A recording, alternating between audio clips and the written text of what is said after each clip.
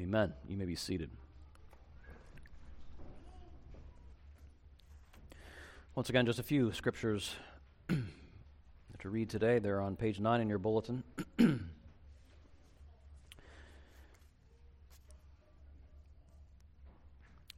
From Psalm 24, I passed by the field of the sluggard, by the vineyard of a man lacking sense. And behold, it was all overgrown with thorns. The ground was covered with nettles, and its stone wall was broken down. Then I saw and considered it. I looked and received instruction. A little sleep, a little slumber, a little folding of the hands to rest, and poverty will come upon you like a robber, and want like an armed man. From Proverbs 26. The sluggard says, there's a lion in the road. There's a lion in the streets. As a door turns on its hinges, so does a sluggard on his bed. The sluggard buries his hand in the dish. It wears him out to bring it back to his mouth. The sluggard is wiser in his own eyes than 7 men who can answer sensibly. And from 2 Thessalonians 3, Now we command you, brothers, in the name of our Lord Jesus Christ, that you keep away from any brother who is walking in idleness, and not in accord with the tradition that you received from us. For you yourselves know how you ought to imitate us, because we were not idle when we were with you, nor did we eat anyone's bread without paying for it. But with toil and labor we worked night and day, that we might not be a burden to any of you. It was not because we do not have that right, but to give you in ourselves an example to imitate. For even when we were with you, we would give you this command: if anyone is not willing to work, let him not eat. For we hear that some among you walk in idleness, not busy at work, but busy bodies. Now such persons we command and encourage in the Lord Jesus Christ to do their work quietly and to earn their own living. This is the word of the Lord. And we pray, Lord, now that you will work as always in us by your Spirit and bring forth fruit in us by your word. In Jesus we ask. Amen. So let's imagine as we begin today a bright young 12-year-old in our midst. We've got bunches of young people. Shouldn't be too hard. And this 12-year-old is, as 12-year-olds do, sailing that choppy water from childhood to adulthood, right? Difficult years. And this 12-year-old will have begun to discover some things about herself that were always true, actually, but only now in that sort of adolescent stage of life, she begins to be self-conscious about these things about herself. And one thing she will have begun to discover is that she has a head that can know things. Like children know things, but at some point you start to realize, I'm a knower. I'm able to know. And it's not just, I don't just have a brain that sort of has data, you can, input data into my brain. I have a mind that can think. I can reflect on what people tell me. I can understand things, maybe even better than my parents sometimes, or better than, other 12-year-olds sometimes. And with that kind of understanding of things, with my head working, I can begin to pass judgment on things with my mind. That is true and that is false. That is good and that is bad. And with that discovery, that I'm able to sort of pass judgment on things, this 12-year-old will begin to discover that she also has a heart. She always had feelings, emotions, desires, but you kind of wake up to that and you start to realize, I am a lover. I can love and I can hate. I have desire and I'm repulsed by things because I have a heart. And this 12-year-old will also have begun to discover that at the far reaches of herself, kind of the extremities we call them, she has hands that are obviously made to work. So we not only have heads that know and hearts that love, we have hands that can work and can actually change things in the world, that I can make a difference. I can leave a mark on the world. Whatever your hand finds to do, the Bible says, do it with your strength, because there is no work. For that matter, there's no thought or knowledge or wisdom in the place of the dead to which you are going. Now, this issue of the hand, this next piece in our humanity, and working with our hands, this is really on my heart because, beloved, Jesus has saved our hands. He's saved our hands. He bought our hands with his blood. And yet I find that the issue of work is one of two major life topics on which I find very often that the thinking of young Christians about work is not recognizably Christian. And this is really on my heart.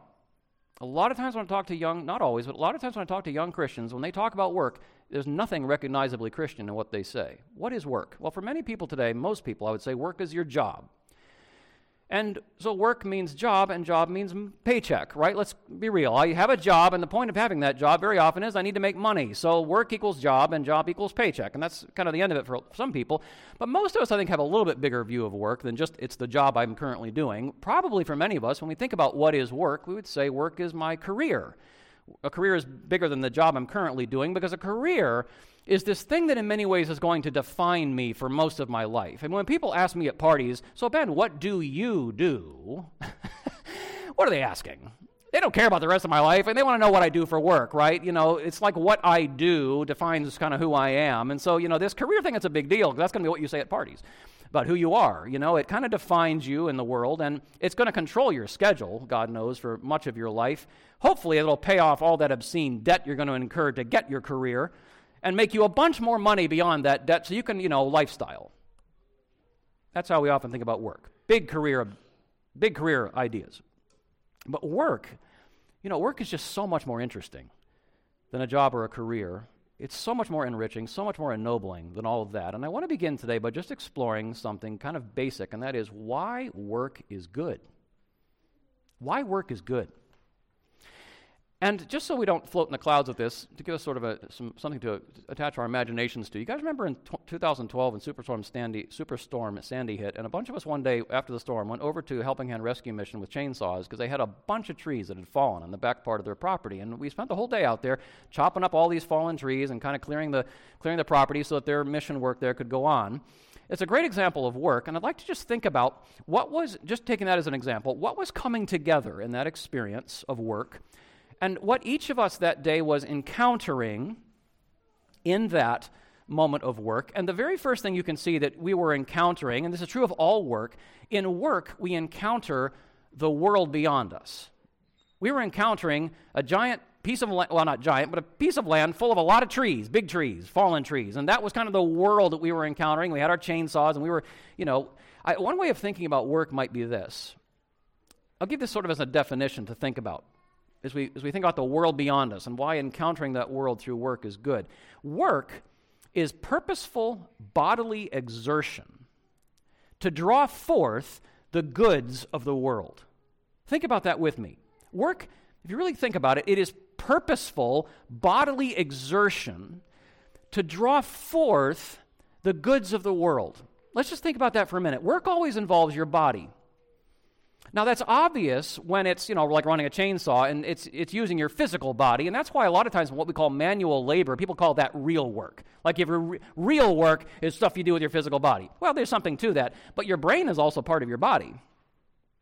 And when you're using your brain, we think about Adam, gardening, till the garden, Adam, that was physical work, that was something he was to do, but also God put Adam to the work of naming the animals, using his mind to think about the nature of these beasts and kind of their interrelations with each other and to sort of categorize and organize them, because by organizing nature in his mind and with his words, he was going to be able to draw forth the potentials of the world even more, because he could work with these animals now with more understanding of kind of what they're about. So both the physical body but also the brain, our bodies are acting in work, but we're acting on the world. The world beyond our heads. It could be a field full of plants. It could be a herd of animals. Maybe a machine.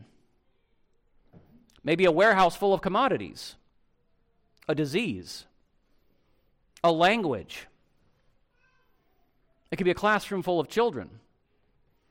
It might be an abstract problem, like what on earth really happens to matter and energy in a black hole, where you're really just running with mathematical calculations. But in all of that, even if it's going on in your head, is acting upon the world, wrestling with the world beyond your head. And that is true, and this is curious, that idea of work as acting on the world, that's even true when the part of the world that you are acting on is your own mind or body.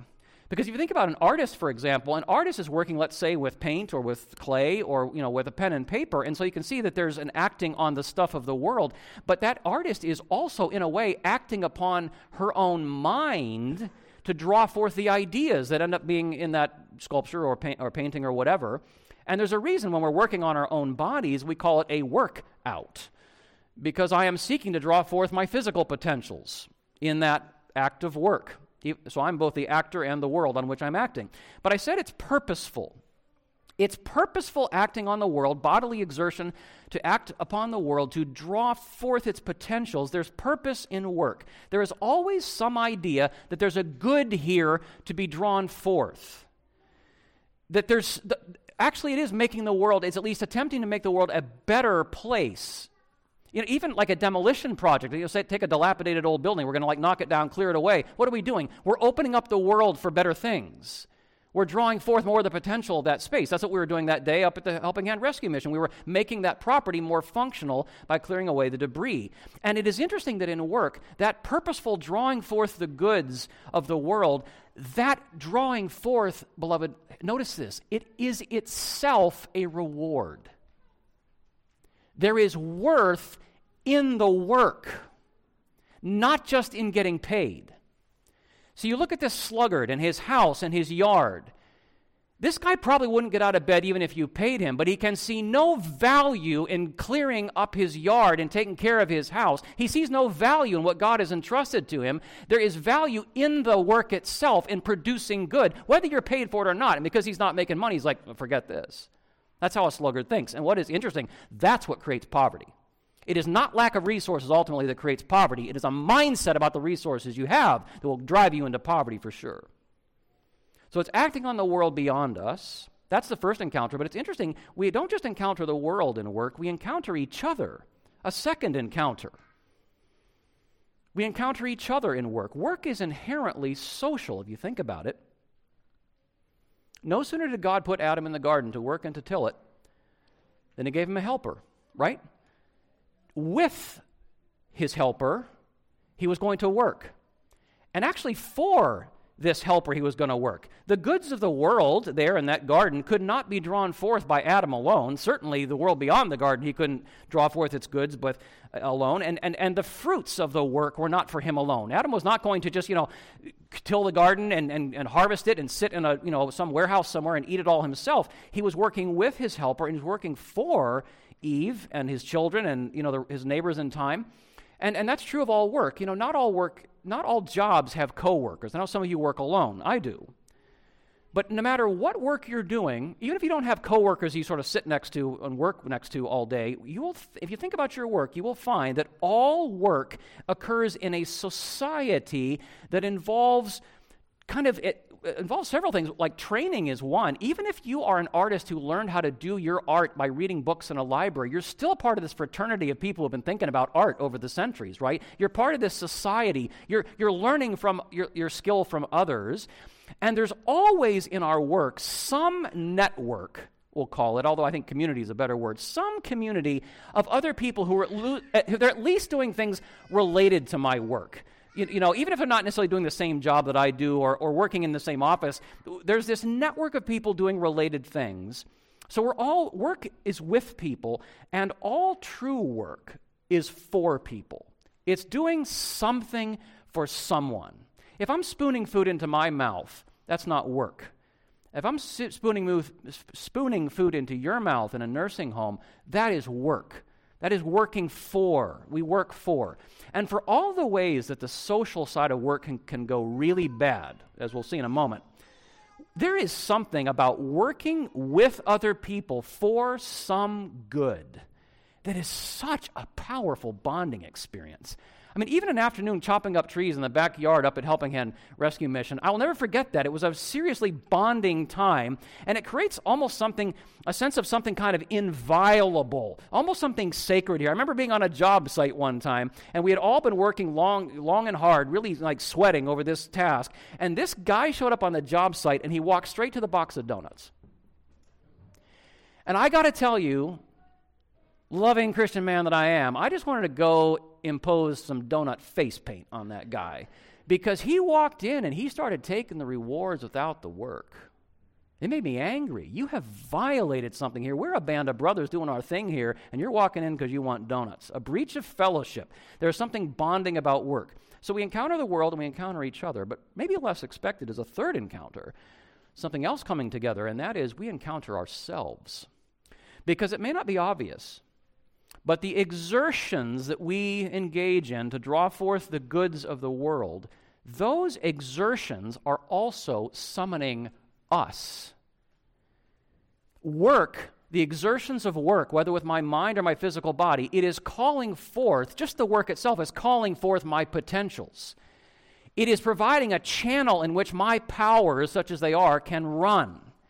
And it gives order to my activities, where I'm not just sort of aimlessly drifting around. I have a certain coherence to my exertions in life through this work.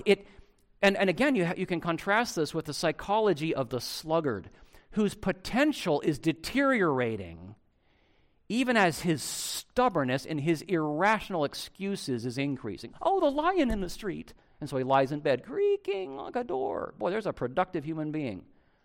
His potentials are actually weakening as his crazy ideas about the world, which are just excuses really, are becoming more and more stubborn. And this calling forth of ourselves through work, it's why the old word for work was what? You know it. Vocation. From the Latin vocare, to call. Work was a calling. My exact place in this world, with the opportunities that it affords around me for work, that is calling me. God is calling me in and through this situation. He is calling forth the gifts that He's given me. He's calling forth the powers that are within me that might be suited to this opportunity. God is calling me. And it's a deep biblical principle, you know this well, that if you will not respond faithfully to God's calling you where you are, then any idea of some greater calling, whether it's the kind of secular follow your heart variety or the Christian God's will for my life variety, any idea of that greater calling, if you won't respond where you are, is a fool's quest. Faithful in the little callings, faithful in the great callings, because God is calling you right where you are. God is summoning us, and we meet ourselves in our work. That's why work is good. The encounter with the world is good, with each other, with ourselves. But now, let's for a moment think about how work goes bad. You know, we thought about why work is good, but let's get real. How does work go bad? Because what I've said so far may sound pretty rose-tinted, but you know it's not this way necessarily on the street, and the Bible is brutally honest about how what we call the fall of man, our rebellion against our Maker, created major problems in work. You can see these in every one of the three encounters we've just mentioned, right? Think about how frustrating work can be. The world can be frustrating. So we encounter the world in our work, but the world can be frustrating. I mean, despite your best exertions, despite your best laid plans for good in the world, there are no guarantees, are there? There just are no guarantees. The world may not respond to your exertions. The crops may fail. The machine may break. Disease may ravage. A virus even. The solution to the problem may just elude your brain, no matter how much you pound on it with your brain. You just cannot break through. We can labor so much, and it can reap so little. And the reality is, and this is heavy stuff to think about, God may not bless your work. And He may not bless your work even though you're a righteous man or woman. You may be walking faithfully and blamelessly before God, and God just chooses not to bless your work. That's sometimes very hard to sort out. God may appear to just be deliberately blighting your efforts, even in a good cause, even in a cause to which He has called you. I've had times in my life, I'm like, God, I don't understand. You tell me to, you probably heard me say this, I stand at the plate, you tell me to take a swing, the only thing is you didn't give me a bat. You call me to something, don't give me the resources for it. I'm standing here with the fastballs flying, trying to figure out how to hit what you've told me to hit, and I don't have a bat because you've deprived me of the bat. And those are hard times when you're trying to do the very thing God has said, and He's not blessing it. That's real. The world can be frustrating. How about other people? I mean, I don't need to tell you this. People in work can be so frustrating. Your coworker may be a sloth. Your coworker may be a saboteur who is deliberately undermining you or others in their ability to work well. And management, those who are managing work, you know this. They can make the working conditions you're working in almost unbearable to you. They can assign tasks that seem to have no discernible purpose whatsoever, and it's just frustrating. They can deny you compensation for your work. They can exact impossible hours. All these are ways that people are frustrating in work. And it can even be sort of bigger stuff. You know, whole social structures that we're working within can just implode. Maybe a lockdown, let's say, where the whole social structure is gridlocked suddenly. Or those larger social structures can oppress. I mean, it's not like it ever happens, of course, in our corporate capitalist society, but it does sometimes happen that those who profit from work, who profit from labor, have absolutely no reason to pay attention to the well-being of those doing the actual work. Like, that's a thing. People are frustrating in work. And we can be frustrating. We encounter ourselves in work, but sometimes that encounter, have you ever been frustrated by that encounter in work? I've met Ben, and now we've got a problem. Because sometimes as we're responding to the opportunities and the calling and the demands of work that summon us to come forth and answer God's call, sometimes I've found myself in that work growing stronger, wiser, more competent. But I, like many of you, have found myself at other times in the very work, finding myself, as I meet Ben Miller, finding myself exhausted and defeated and unequal to the task. And beyond these, because those are problems that have afflicted workers in every culture and every time, but beyond those perennial problems, I think we might reflect just briefly on those problems that have been added by a very contemporary phenomenon, and that is the unrooting of work from place. That work in our lives, and this is very unusual historically, has been unrooted from our home, unrooted from land that we live on, unrooted from the local community with whom we share our place. That's created a whole other set of frustrations for the modern worker. Among them, that work today very often is extremely removed from the physical world. Most of us are not working in touch with the physical world anymore. We are far removed from it, often sitting in boxes we built for ourselves, completely out of touch with even fresh air, let alone the physical world beyond. And what is interesting is that has created over time a tremendous, tremendous generational loss of skills that are needed to tend the delicate life forms and life systems of the world that God has given to us to steward. Many people today have no idea how to work with the world, the actual world God has made to sustain our life. And many people today have no interest in tending to the world. And we have a whole generation that is being de-skilled in just knowing how to work with the world. I mean, there are people that don't even know how to mow their grass. They're that incompetent with the world. And that is just a problem that is being more and more aggravated as we tend to offload manual labor now to automation and to machines. But a far, I think, more psychologically troubling problem as work has been unrooted from place. I think most of you deal with this, is that your work is now totally disconnected from the rest of your life and the rest of your relationships. Can you think about this with me for a minute? Whatever good it is that is being pursued in your workplace, like whatever the good is that workplace exists to promote and to produce, I'm guessing that good has absolutely nothing to do with the flourishing of your place where you live and the people who live there. Most of us today do not work with those we live with. We do not even work for those we live with, other than the fact that we make money that could benefit those that we live with. The work itself has nothing to do with the people back home. Nothing to do with my neighborhood. Nothing to do with my people or my place. I mean, I'm making money, so hopefully that eventually... But what happens with this separation is that then my work is taking time and energy, a lot of time and energy, that I would otherwise invest in living with and living for those God has put me among to live with. And so there is this sense of work competing with my life and my relationships. There was no work-life balance problem before we unrooted work from place. And many people today find themselves haunted by this sense that more and more we are laboring for these faraway corporate machines and interests because my work itself produces nothing of value to anyone I love, which puts a heck of a lot of pressure on your paycheck. Your work produces nothing of value for anybody you love, which means that paycheck better be worth it, because that's all you've got to take back home to your people and your place.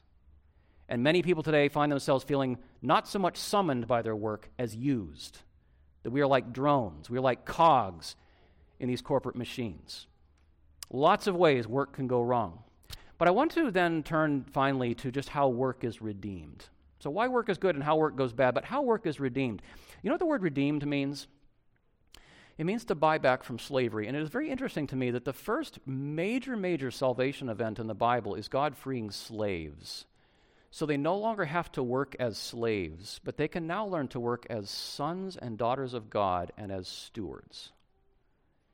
And what I'd like to say to you today is that Christ's work on the cross and in the resurrection, this well-known reality that Jesus took my sins and your sins, and he took the punishment for those sins, the curse for those sins upon himself and exhausted that curse. He has offered to God perfect righteousness for me so that I stand before God clothed in his righteousness, and God sees me as righteous as Christ himself, and that I am adopted by God as my Father through Jesus, and he is now, I will inherit his kingdom because of Jesus, and I have the Holy Spirit of God given to me to cry out in my heart every day, Abba, Father, and to teach me to live as his child. That great work that is Christ's work alone. I didn't contribute one single thing to any of that, and neither did you, but it is that work that has made us sons, and I use sons because sons inherited in Scripture, sons and stewards. Think about how Christ's work has made you a son of God. Even if you're a woman, you are a son of God in the sense that you will inherit. Sons and stewards. Sons first. Oliver O'Donovan says something so beautiful about family and how family prepares us for work. Because he says, do you realize that little people in your family, they are loved and they belong before they do any work at all?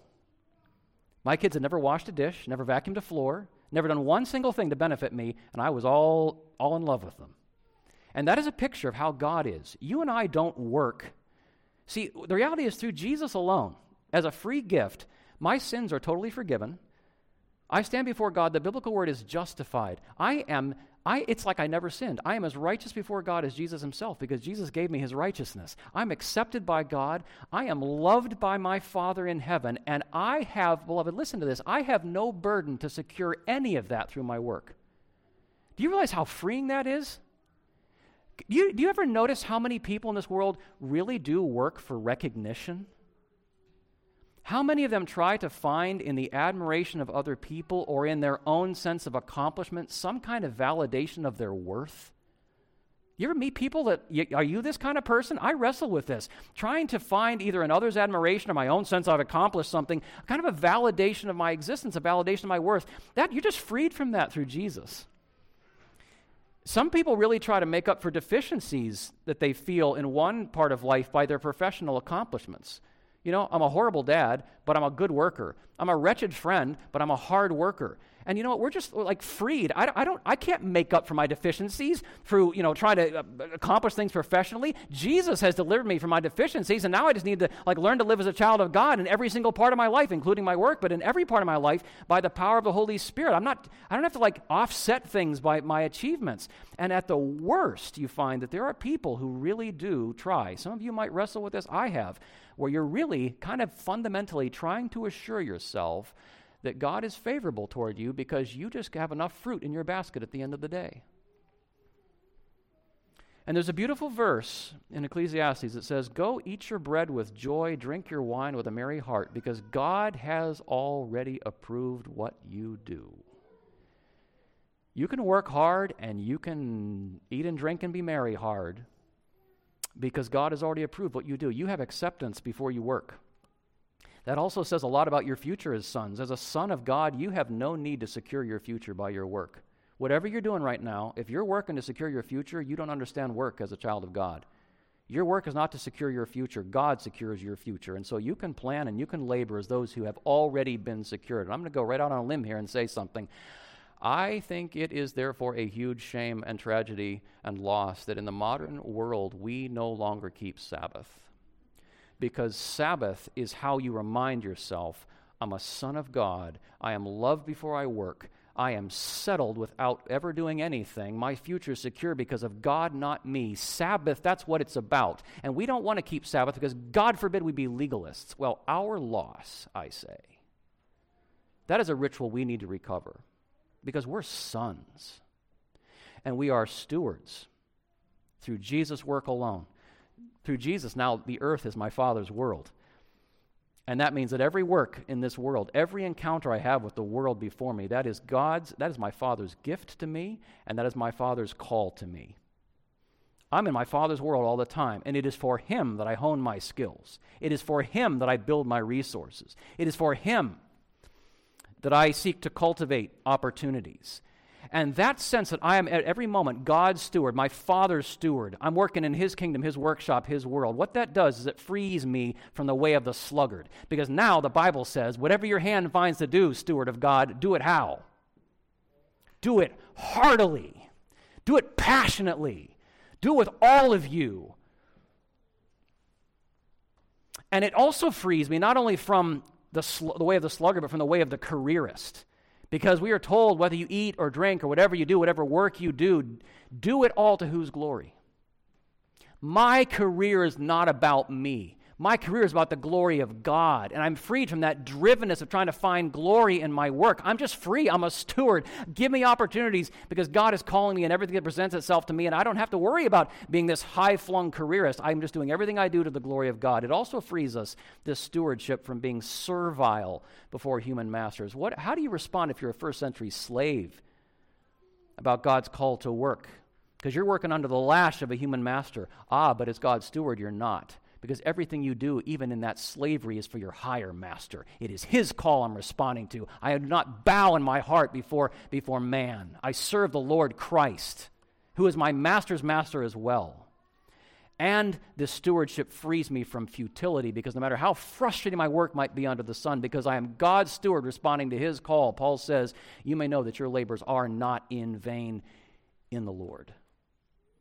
We have been made sons and stewards by Christ. It totally changes our work. But here's the last thing, and I'm going out on a limb a little bit here. What I want to say to you about how work is redeemed, we're redeemed as sons, redeemed as stewards, that totally changes work. But I want to say this last thing. Redemption of work has got to go beyond knowing who we are in our work, sons and stewards. Redemption of work has got to go beyond just simply why we work, my motive as a son, my motive as a steward. And redemption of work has got to go all the way to work itself. And I want to close with a very practical, and I'm going to imagine controversial challenge to you young ones, because you know this series is for you. Most of you have most of your life's work ahead of you, and I want to give this challenge to you about work. You are God's children. You are God's stewards. You are God's agents of renewal. So I want to encourage you guys with all my heart as follows.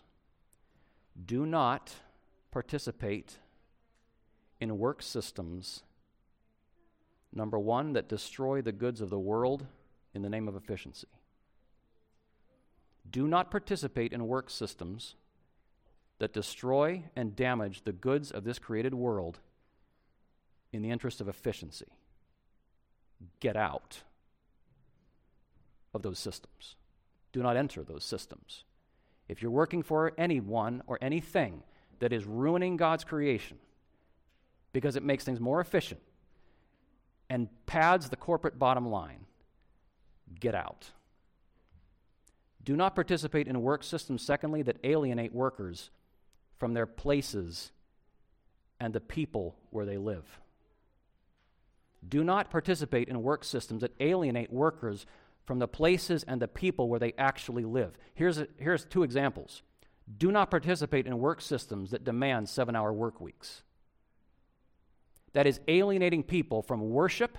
It is alienating people from the places and the people that God has called them to live with and live for. Get out of that work system. Do not participate in a work system that obstructs motherhood or obstructs fatherhood.